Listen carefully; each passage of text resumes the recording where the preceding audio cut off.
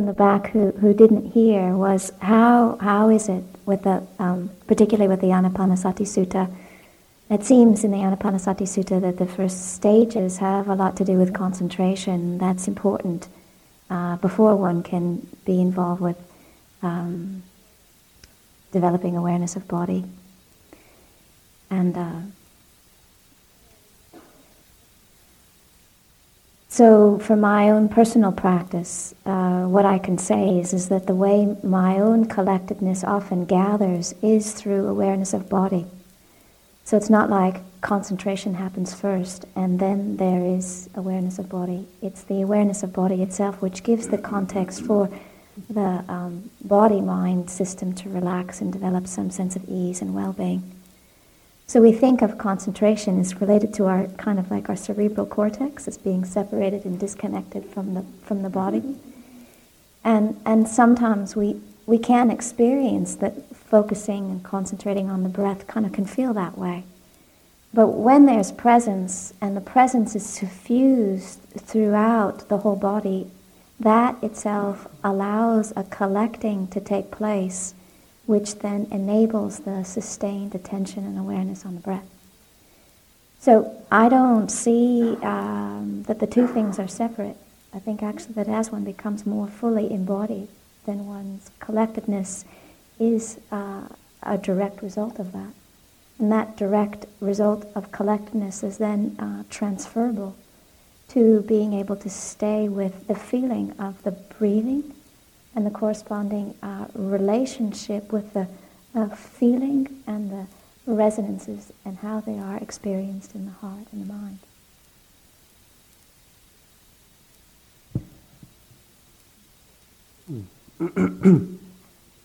Yeah, certain people are familiar with the structure of the Anapanasati Sutta. We have these what are called four tetrads, which are four phrases concerning modes of practice. And the first tetrad, which is itself composed of four phrases, concerns itself with contemplating the breath as a bodily experience, something that happens to a body. So you're breathing in and out and you contemplate, say, how long is this and short is this and what effect is it having in a bodily sense.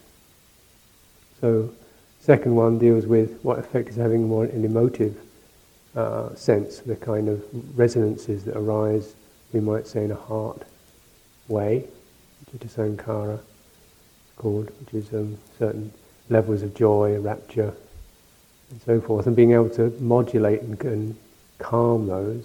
The third deals with how it's affecting the very quality of awareness or of the mindset, if you like, which is slightly different from the effect.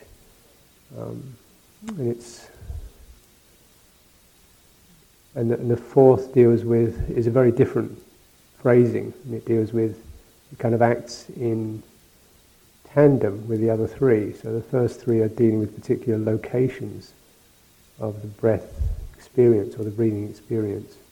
First in terms of bodily, second in terms of resonance or emotive effect, and thirdly in terms of very quality of presence, of knowing.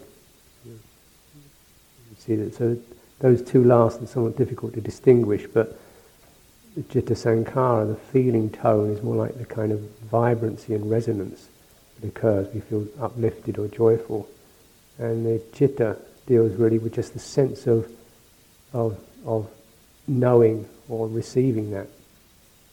So it is definitely, those three do refer to different gradations of calm. So the entrance is always through the body. And then if that, as that begins to settle, you get these particular subtle emotive effects. And then they begin to settle, and you just get to some state of clarity, which is like clear knowing. And that's really the third of the four. And those are all kind of what we might call the samatha aspects of it. And the insight aspect of it is the fourth tetrad, which you then couple with any of the other three. So you might, as you're developing calm, you might contemplate the impermanence of this particular bodily effect. So and that's the full course. the full, the Buddha presents the total possibility. And what you've got to remember when you're handling these suttas, and they seem a bit overwhelming, is like the Buddha has just presented all the possibilities that the most accomplished meditator could ever do, just for the record, But you don't have to do them all. So if you generally people stay with the first tetrad, just studying that, and that's considered in itself enough for awakening. If you contemplate the meanings of that, it's enough for awakening. And so, of course, in that bodily sense, there is embedded in that. It's rather like it's stratified. So within that, there is the knowing and there is the resonances. It's only at deeper layers of calm that they start to separate out. If you see what I mean? They're all mixed up together.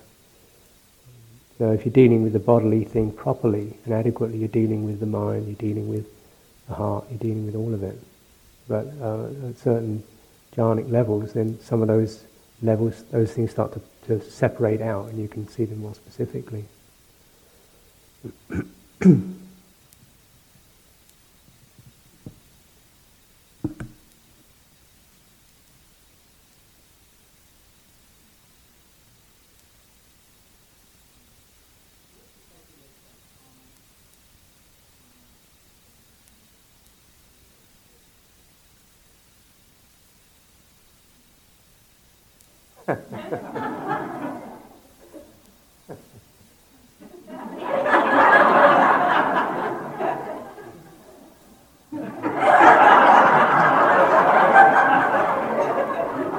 Pretty good water, this, isn't it?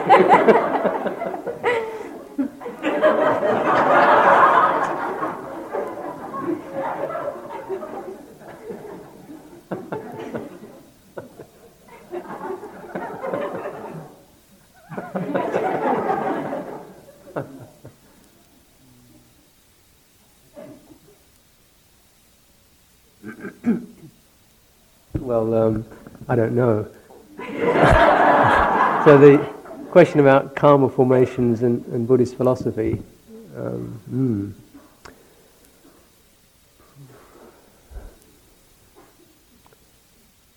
Really, my interest and way of language deals with experience. So I wouldn't like to comment on Buddhist philosophy, but to try to respond with some generosity to your question. Essentially, the karma formations are, if you like, the things that get us going. They are the things where we feel motivated. They're the things that catch us. They're the things where meaning lies for us. They are the things where we feel, this is me, this is happening to me, this is important, this is frightening. Those are what we call karma formations, and they occur through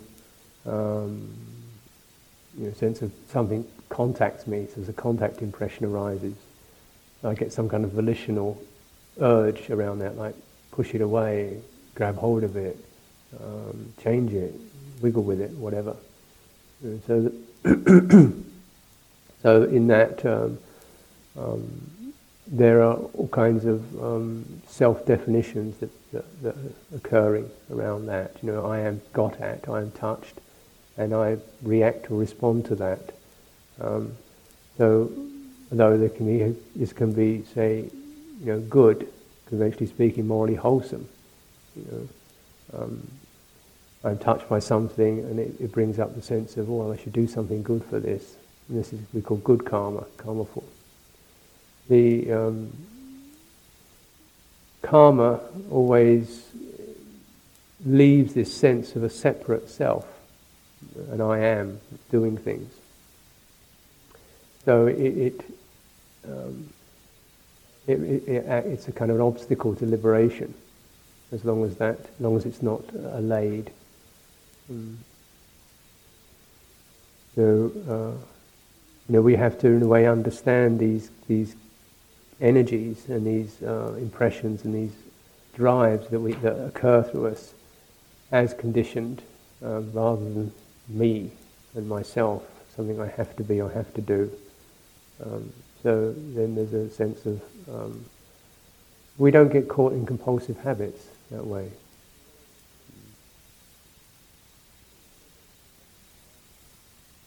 See, like a present example would be, that if I am seen as an expert on Buddhism, and this is my true nature, then people ask me difficult questions.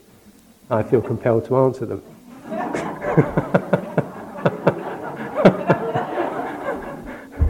In order to prove that I'm a good Buddhist, and so on. So then I'm actually creating karma for myself.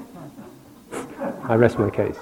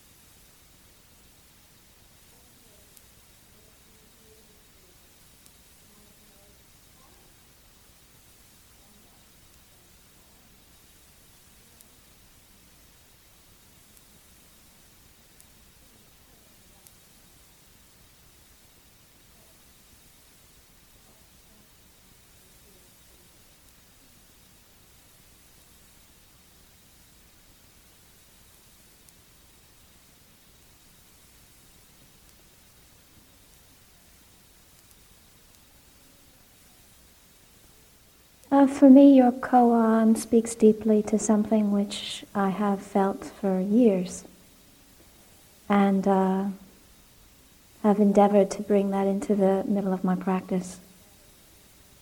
And just as a kind of like a historical note, I remember at university going on a protest march with other students around nuclear arms and various things, and remember the kind of unpeaceful way in which the political situation was navigated. And then began to get a feeling that for me, the kind of most powerful and potent way that I would be able to be a testimony for the disarmament of nuclear arms was if I attended to them here. And as perhaps ironic as it may seem, the longer I have spent time in these peaceful enclaves, such as retreat centers and monasteries, the more I am absolutely clear that there is nothing that happens out there that doesn't happen in here. And so for me, the meditation practice has been an intimate exploration of violence and greed and hatred and desperation and longing and sadness and despair as well as joy and gladness and celebration. And for me, I have a tremendous amount of faith that as these demons are known and understood and released from their prisons and able to be held in the context of understanding, then they are no longer enacted, unconsciously or consciously. It's precisely when these aspects of one's heart are not understood that they flow out in a way which is often unconscious and often extremely destructive. So for me, there is no separation between this peaceful enclave that we're creating and the chaos of the world outside of us. On one sense, because I can see that the elements that create the chaos are the very things that I sit with, open up to, release, and come to terms with. And as I feel a measure of, success is too bold a word, but a measure of ease, then I feel not only am I no longer participating on any kind of level, overt or covert, but also my skillfulness in being with other people who are in the midst of those demons increases enormously, because I'm not encountering something which is unfamiliar to me. And also, I'm not working with something which frightens me. And so, I don't go to protest marches, and there are many things that still cause a lot of fear in me. And there are certainly areas that I don't feel a sense of ease or release. But I can see to the measure that I have undergone this journey and this exploration, then my ability to be steady and peaceful and loving in the presence of these very forces, which I find on some level so deeply unacceptable, is directly the measure to which my presence has an effect on others. So that's been the answer of my koan, my way of dealing with it.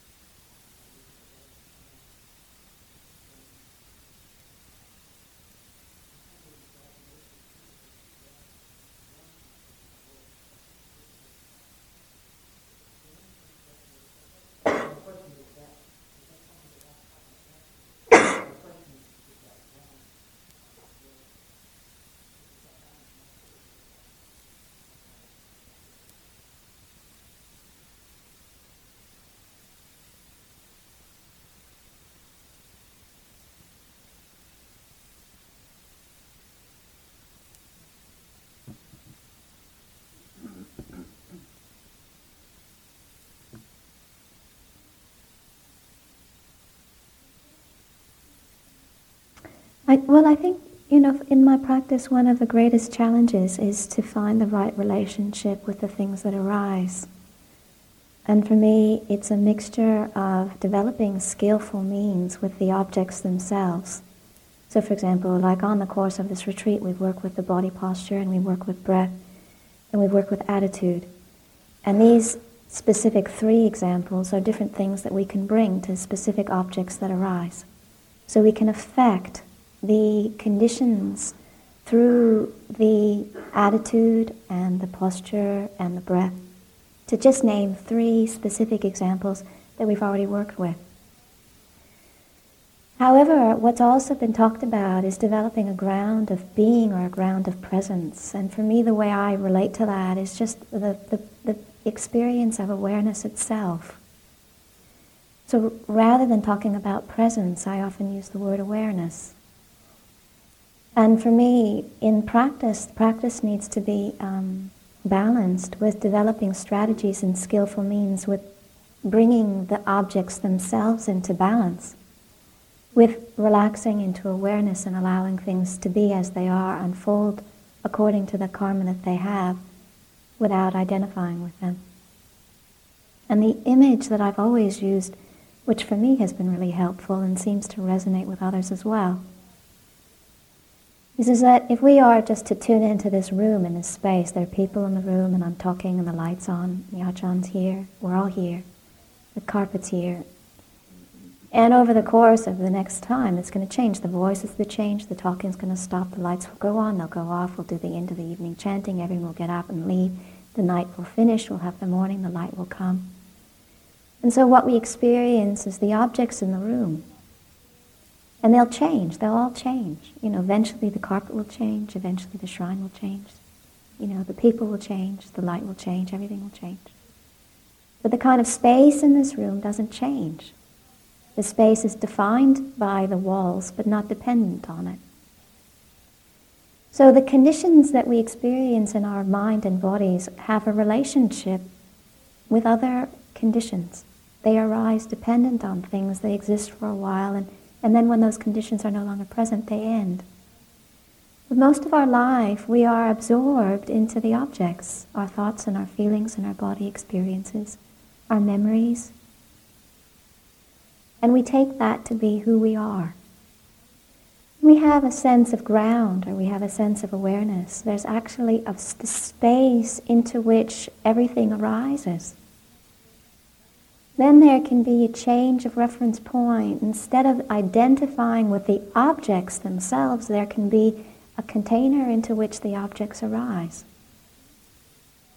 When that's present, there still can be the application of skillful means to bring about balance in the objects when that's suitable, according to what's compassionate and wise. But our own inner sense of well-being is no longer dependent on the conditions themselves changing. And so, for example, if we're experiencing turbulence or agitation or fear or anger, and there's presence of body, presence of mind, there is a space into which this experience can be known without having to absorb into the anger and feel identified with it. Then the anger can be felt as a physical bodily experience. It can be felt in terms of the mood in the heart. It can be felt in terms of the color in the mind and the associated thought patterns. But the presence, the awareness, the space is such that it can hold the whole arising, allow it to unfold, without getting into the normal habitual response, which is to avoid, to deny, to reject, or to hold on. And when we stop responding in our habitual way, then we're ceasing to create in karma with the arisings of the conditions. And then it can unfold and release and relax in a way where we don't have to do anything to it, but it itself is deconstructed and deconditioned by the fact that we're no longer identifying or reacting in any way, just through presence. But the challenge is, and the challenge for me is that there's times when I'm not present and awareness isn't strong enough and I am identified.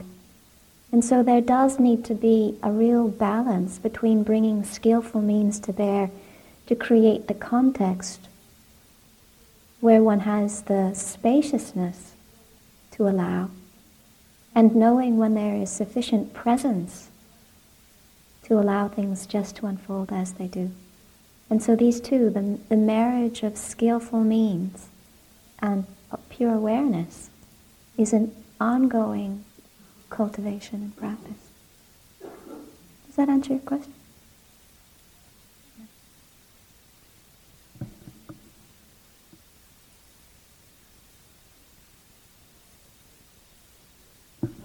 Yeah, I think, just to add to that, I think we need great faith and great compassion, and those they have to be built up. In a way, you have to have the faith to have compassion. The faith that compassion itself is valid and not just a nice thing to do, but absolutely essential. Really, and I mean essential with a capital E, not necessarily important, but of the supreme essence is compassionate. The willingness to be here, and it's saying you actually are here. And this means that all the emotional turmoil and so forth, something that there's nothing, in one sense there's nothing wrong with it, essentially. Relatively speaking, it's troublesome and painful and annoying and confusing, but actually, essentially it's got as much right to be here as anything else.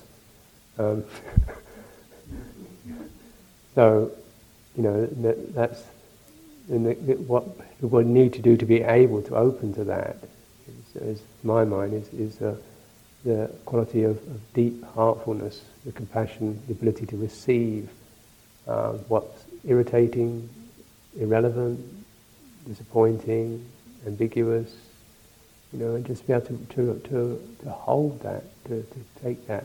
That requires great faith. And the two seem to kind of gradually link up.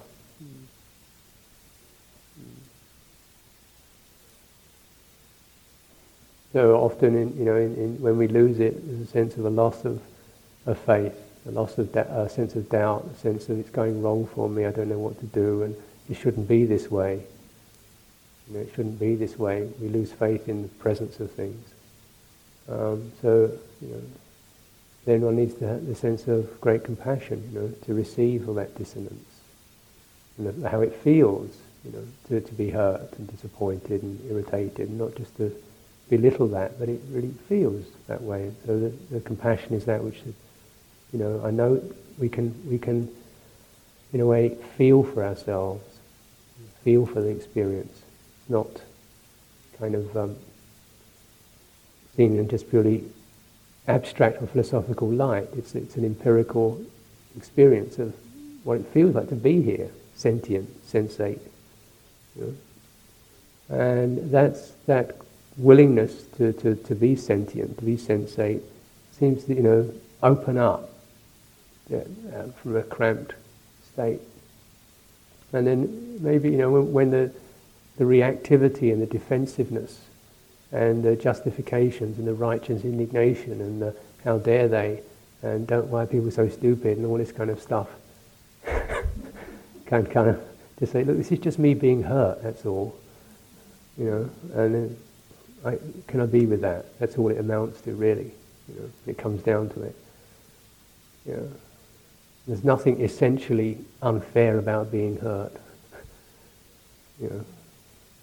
It's one of the things we experience. And then then with that, there can be, this is the noble truth, isn't it? There can be that it's like this, and the tightness and the reactivity and the struggling can relax, and then it melts through, become like cloud-like. Things can pass through, and then it gives us faith in presence. So the two do go together. And it's true that the sense of the skillful means is again a compassionate thing. It's to recognise, though this is true, actually very few of us can really achieve, be that open. We're not there yet at that level. So we have to say there are skillful means that help to give us some support, protect us, give us places to cool out in. and so on. Because it's just coming out of into this conditioned realm through birth means that we are our awareness is extremely conditioned by that and stuck in that. So skillful means is necessary to, in a way, give us access to what's absolute. You don't create the absolute, but you do have to create the conditions to have access to it.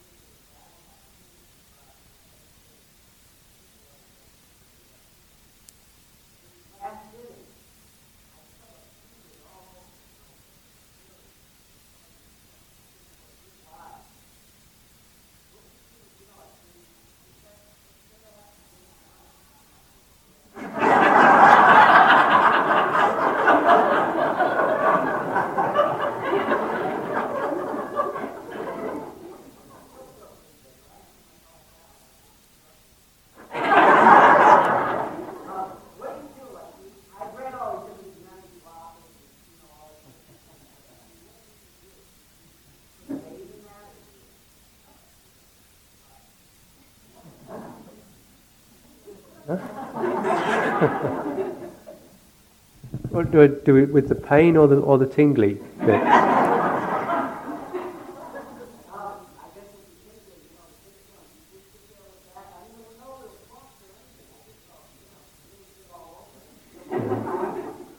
Yeah, that's it. You got it. Stick with it.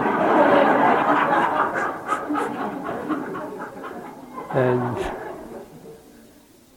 take it in deeply, and it's a way of realigning yourself to the sense of what's it like to be in a body that you don't have to be holding or tightening up around. And it's so apart from just the immediate sense of the pleasure and the sense of relief, that you're still in the same body, but somehow something's happened. There's also the changes on attitude towards bodily life. As we begin to recognize perhaps bodily life can present us with this quality of uplift and joy without really doing much apart from just being present. We didn't answer anything or figure anything out, but something opened, something dropped, something shifted. And that's important to dwell upon. That in essence is you're experiencing in your own way what are called the noble truths. Looking at the cessation of suffering is delicious.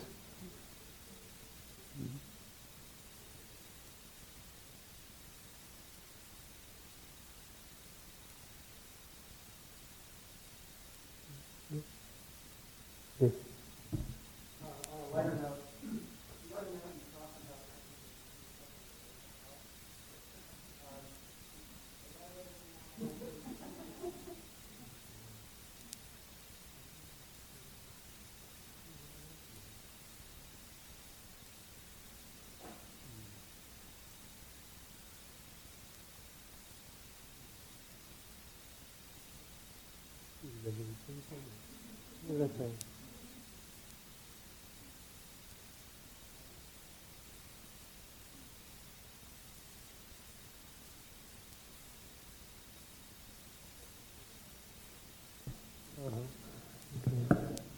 Yeah, it's just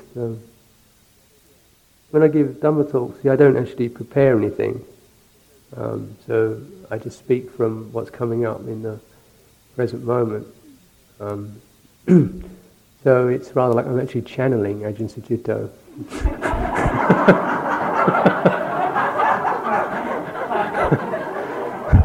So I often need other people to tell me what he said.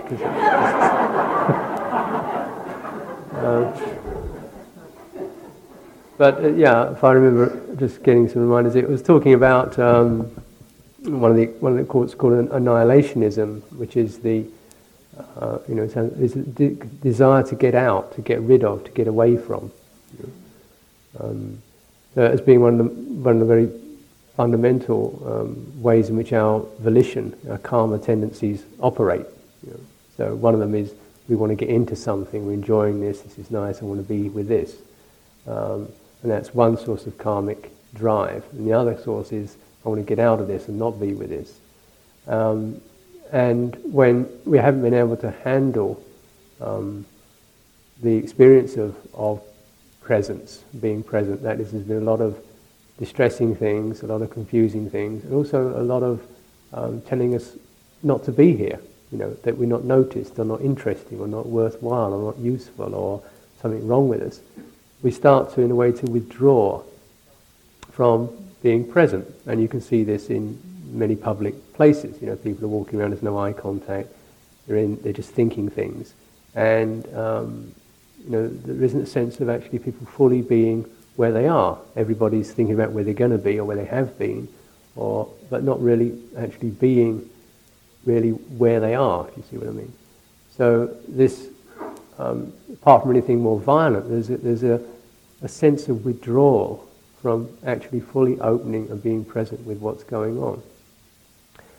And that's a safe place, or a relatively safe place for us.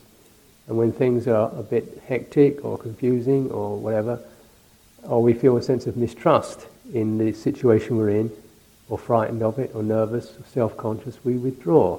And then we feel a bit safer in there, nobody can see me in here. And I'm okay in here, and if people are out there, fine, leave them, you keep your space, I'll keep mine, I'm in here. And very much a sense of being in. And I think I was making the point that we can come to meditation with that same kind of quality. I mean, it's difficult not to, because this is a good element of this is present in all of us. It is difficult being out there. There is a lot of mistrustful stuff. So we meditate, I want to get something together in here, in myself. I want to get some nice spaces, I want to calm down, I want to feel good in here. And that's understandable. But what tends to happen with that is there is an unwillingness and even a denial of dealing with some of the distress that's occurred. So we're still looking for the good place, the place where we won't be disturbed, the place where we can be calm and protected. So that even not just stuff that's really outside, but even elements of our own distress we want to get away from. I don't want to have to deal with my feeling of shame. So I go to a place where I don't even notice it anymore. And maybe I find a meditation object that I can get into. I don't have to notice those rather unsettling experiences. So I'm not noticing that, and I'm withdrawing and getting into there. But then I find actually my mind doesn't settle down very well when I'm trying to do that. Because that is an increasing sense of withdrawal, and parts of my mind just don't get in there. So all the time, bits of my thinking mind keeps breaking out, wild babble, daydreams, and so I'm having to apply a bit of force to try and get it in there and quieten it down into this rather removed space, which I call meditation. So I'm thinking like crazy. Stop thinking. Get it in there. Get in there. But the whole energy of that means that I'm getting, I haven't dealt with the core distress. I haven't been able to deal with the distress. I've decided distress is not what I want to meet. I want to meet something that's pleasant and comfortable. I don't want to meet distress. And once I've set up that attitude, I keep withdrawing. The very act of withdrawing sets up the scenario for more distress. In that there's a certain struggle between parts of me, the bit that wants to get away and the bit that's demanding, craving some healing or some attention. And I keep withdrawing from that. It's too messy. I keep withdrawing from that, and it just craves even more. And it starts getting really outrageous. And so these kind of, you can get powerful impressions, I get very irritable with people, and my thinking mind keeps breaking out. So I withdraw from all this stuff. So I think this is not an unusual experience of meditators, at least for me. And it leads to hell because the whole instinct, the whole movement that is one of unwillingness to be here, and it starts to bring up quite dismissive and harsh energies. So one aspect of when one can't, of dealing with this turbulence is we begin to stand apart from it and make judgments. So we get judging ourselves. We start to make judgments about other people. How many times, do you often find in retreat situations, I'm getting upset because somebody's coughing or sneezing, and people shouldn't be doing this kind of thing. So things that this is what bodies do. This is what folks do, this is what it is. But my withdrawals from that makes it irritating for me. And I feel irritated by them. I start to feel really irritated by them. I'm really actually quite angry. So I'm actually generating, through that withdrawal, an extreme unwillingness to be with any degree of dissonance. And so, as the dissonance keeps chasing me, and I want to withdraw, I start to get some anger, some violence, and these are hell realm tendencies. I get irritated with myself, exasperated with other people, fed up with meditating, and so that you get some quite negative states begin to come up from that inclination to continually withdraw. And this is what I mean by it. And it's something that we don't necessarily really fully get hold of because it can be so total, and so seductive. It doesn't come up as hatred. It comes up as, well, I just want somewhere nice to be for a little while. It's quite reasonable.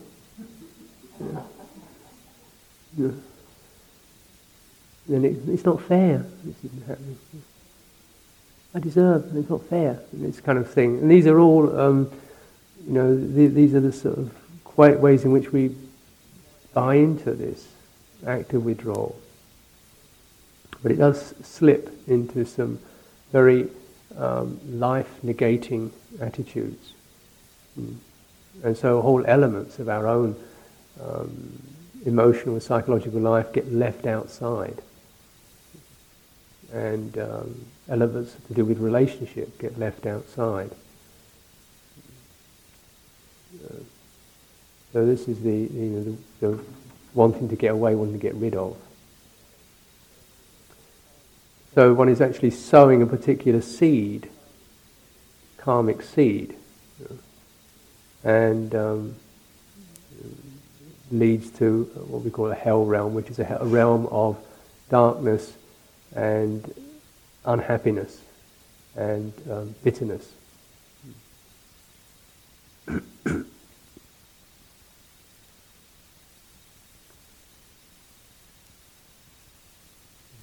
Yeah.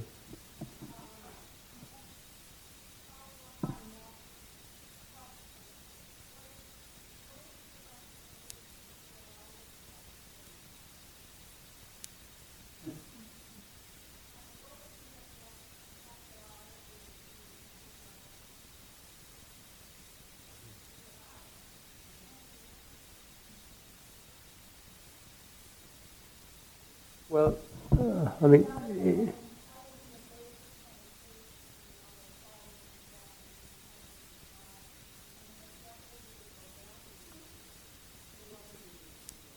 if you're really in that state, just try to, I would say, relate to the emotion,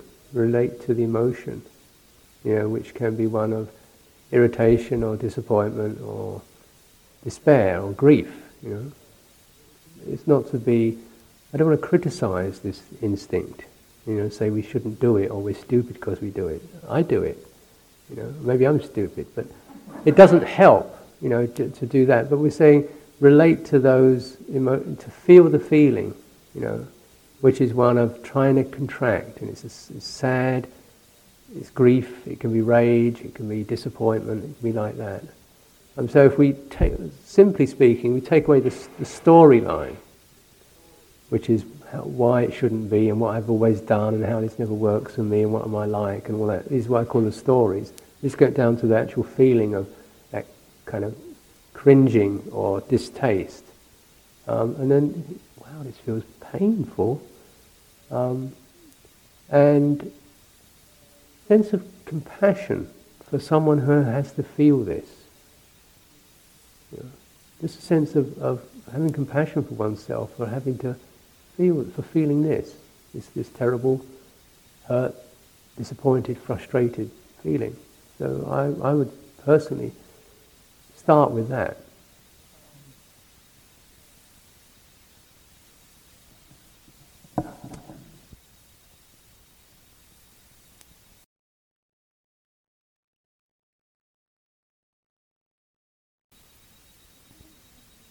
I think the only thing I could add really is that we often feel that our meditation practice begins when what we're experiencing goes away.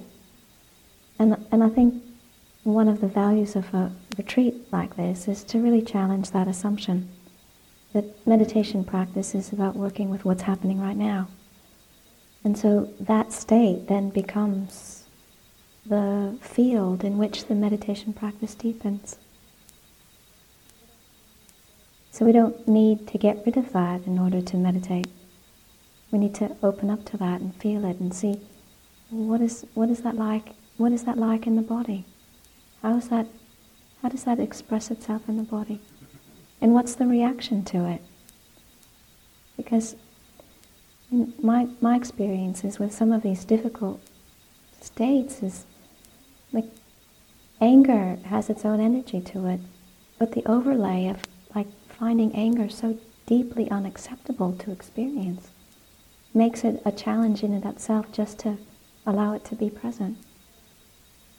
So for me, part of my meditation practice has been to begin to catch the reaction to the feeling, which doesn't allow. And then as I can hold the aversion to the anger, and get back to the actual experience of anger. Anger as just an energetic experience is not something that I need to be frightened of or not accept. And then as I can go further into, well, what is it actually like in the body? Then the complexity of it shifts and the energy which has been feeding it falls away.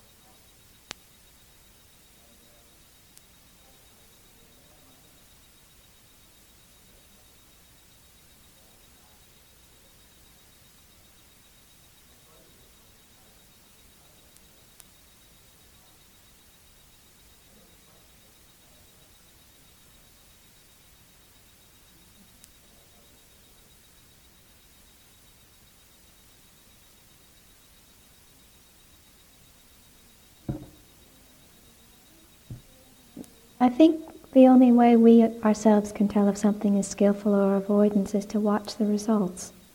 Skillful means results in the ending of suffering or bringing about balance to condition, and avoidance ends up with more suffering. So we need to see what our intention is and then follow it through with results to see what the consequences of, to be able to trace back and get a feeling for how that was. I know there are often times our intention is often mixed. It can be mostly skillful means and a trace of avoidance. And so to the extent that there is some avoidance present, there'll be some negative result with that we'll need to feel the consequences of at a later time.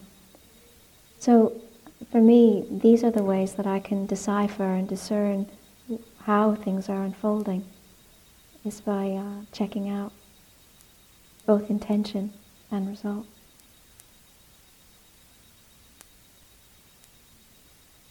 Question in the back?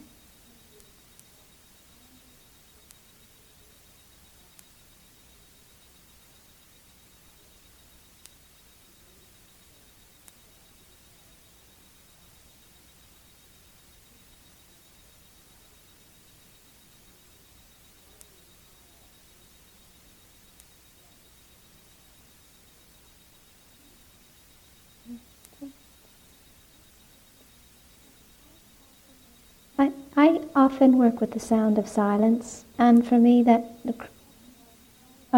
question was how does the sound of silence or the nada sound kind of support what we've been doing so far and relate to this question of working with emotional uprisings, for lack of a better word. Sounds like some kind of a political event. For me, the sound of silence is a sign. It's not. It's a sign of the unconditioned. It's not the unconditioned itself, but it's a sign that's not based on conditions. It's the conditioning for it is the unconditioned. So what that means is that it's for me. It's like a gateway. It's a gateway to the stillness of the heart, to presence, to pure awareness. And when that's strong, when that sign is strong, then the ability to relax with presence and in pure awareness is also correspondingly strong.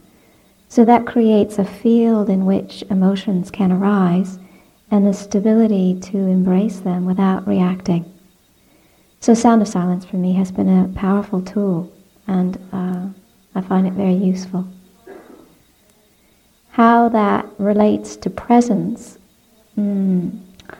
what I know is that when there is a frame of reference that is larger than the objects of my experience, then it makes awareness and presence able to be with objects of experience, even if those objects are painful, disagreeable, frightening, or in the kind of category we would normally term unacceptable. Because we are no longer having to identify. There's something else that we can relax into. When that sense of pure awareness or presence isn't so strong, then it's natural that the things that we experience are the things that we identify with. And so we would want to have pleasant ones and get rid of unpleasant ones. So our ability just to be with that which is arising, which is unskillful or, disease, lacking ease, is partly dependent on the degree of presence. So this retreat, there's been a tremendous emphasis on developing presence with body as a field or a framework in which everything else can be known. And so presence, in my own understanding, it'd be interesting to hear what Ajahn has to say about this, but for me, presence is not...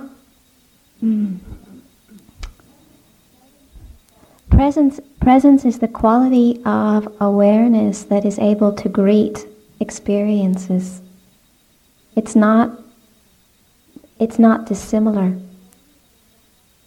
But when we are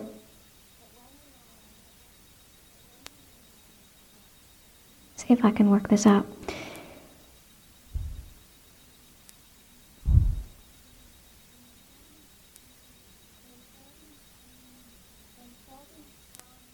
When presence comes from the breath or from the body, from awareness of the breath or awareness of the body, and we are using these signs to stabilize awareness, because the signs themselves are conditioned and changing.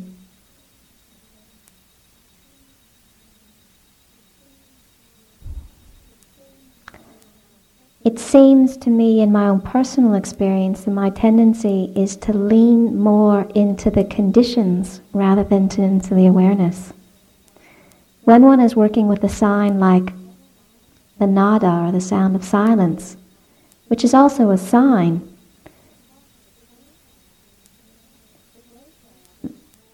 the gateway of it is more closely linked to that which is unconditioned.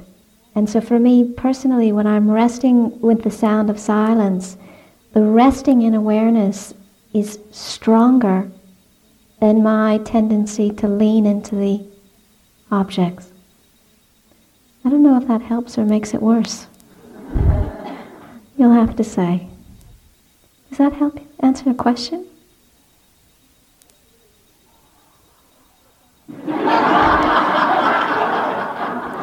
It doesn't answer the question. I mean, do you want to have a go?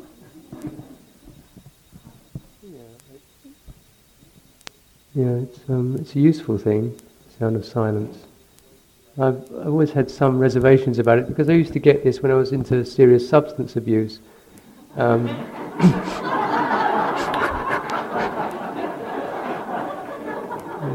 I take some acid, LSD or something, I could get into this sound of silence experience.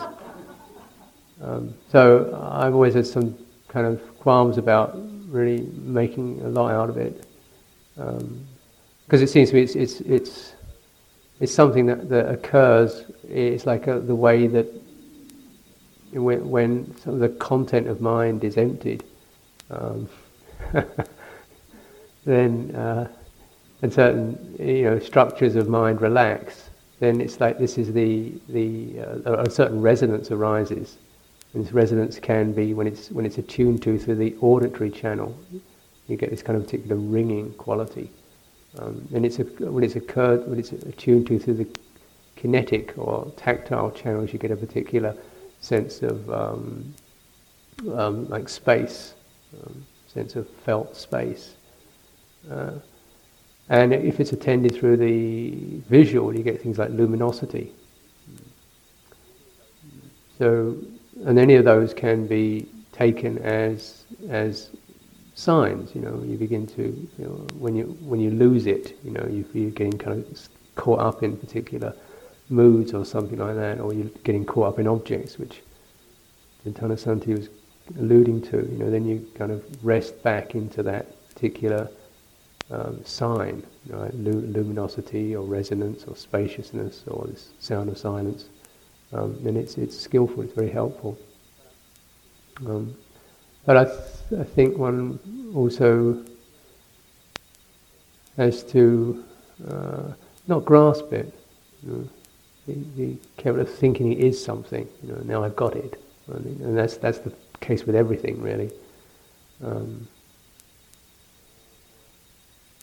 Or make anything out of it other than it's a useful way which one can have access to letting go. And don't use it, make use of it. Don't cling to it, don't make an ideology out of it, make use of it. And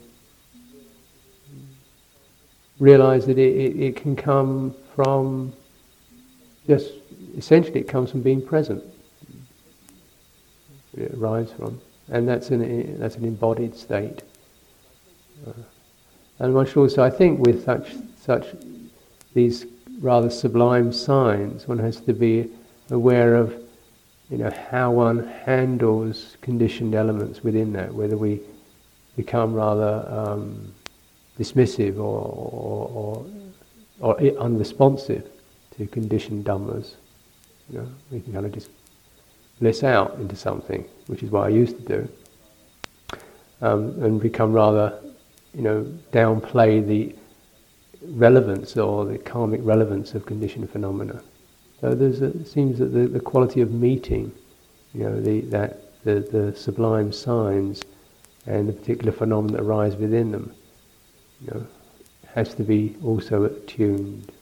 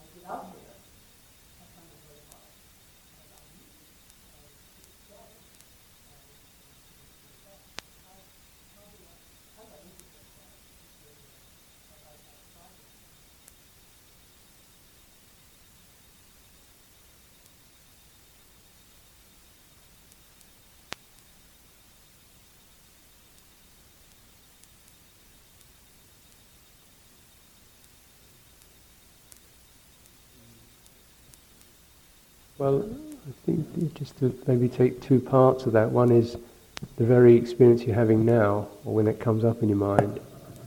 I'm quite open, quite receptive, quite resonant, sensitive to many things. Wow, what's going to be like when I get back on the street, as it were, and that very thing that comes up right now when you bring that into your mind.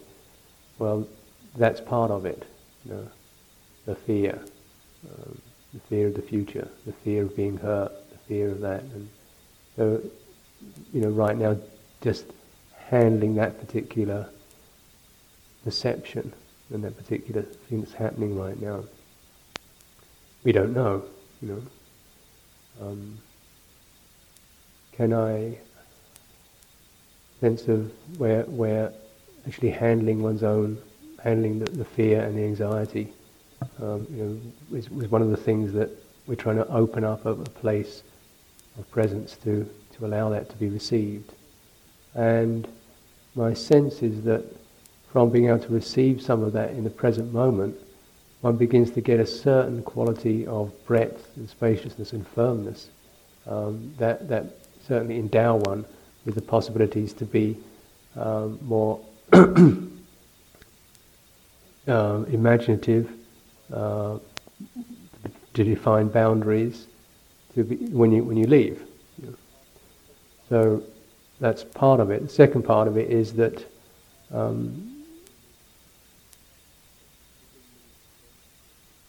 we do need conventional means. We do need to have things other than just pure awareness. We also need to have conventional supports, such as precepts, such as sense restraint, such as good friends, such as creating boundaries around our life. Things that may be good, but I really can't do this right now.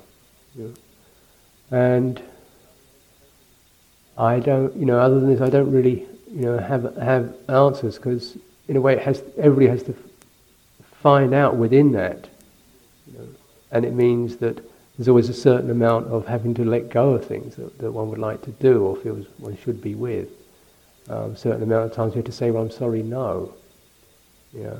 I can't do this, I can't manage this. And all that entails.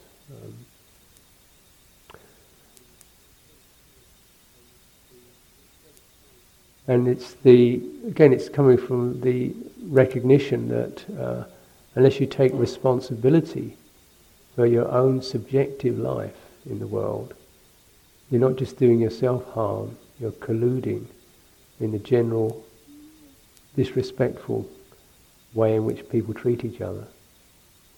You count a lot, and it's up to you to be responsible to your own subjective sense, to know this is not proper for me, this is not suitable for me. And if you keep overriding that, and whatever good intentions occur, you're actually modelling you're both doing yourself harm, you're also modelling an example for others. I think it's important that we begin to model different examples. Someone who is not coming from a place of aversion, but just a place of clarity, says, this is not suitable, this is not appropriate, I can't manage it, I don't need to manage this. And there's a huge amount there, and there's no way in which I could personally, give you all the details of that, but I think those are my suggestions. When we leave here, I think it's most important that we can keep in touch with our meditation practice, our sense of personal standards, and perhaps something that is equally important is we have spiritual friends, who you can kind of get some external confirmation from.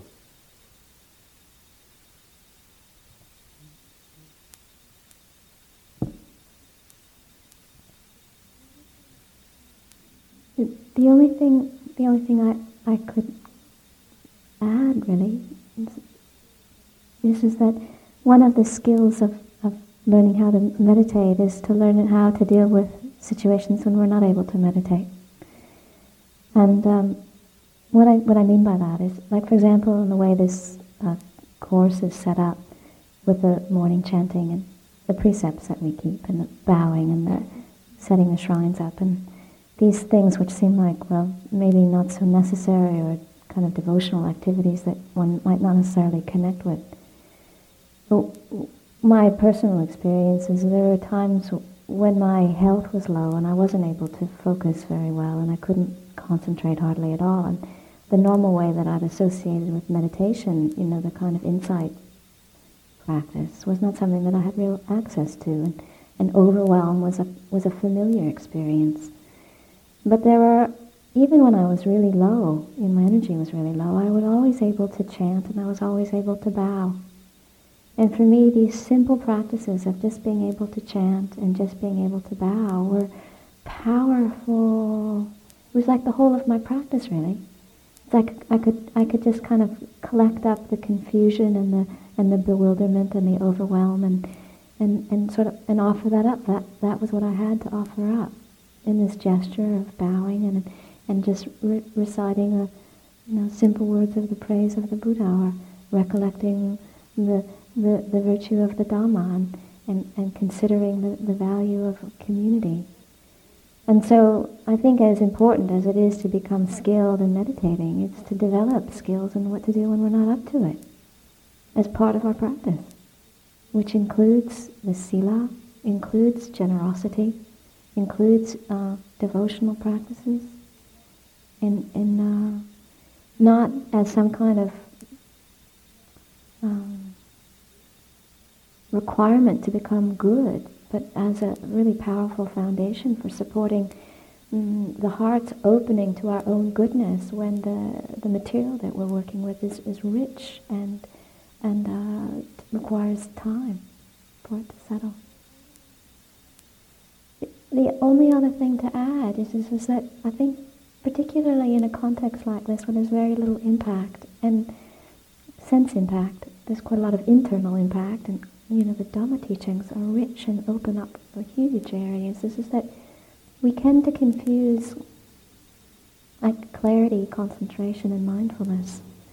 And so when we're able to discern quite clearly the differences between the different fields as they are arising within a clear experience of a bodily presence, we think that's meditating. And when the whole thing becomes a blur or it feels overwhelmed, we think, well, we're no longer meditating, because we've confused the clarity and precision with the arising of things with the ability to know what's happening.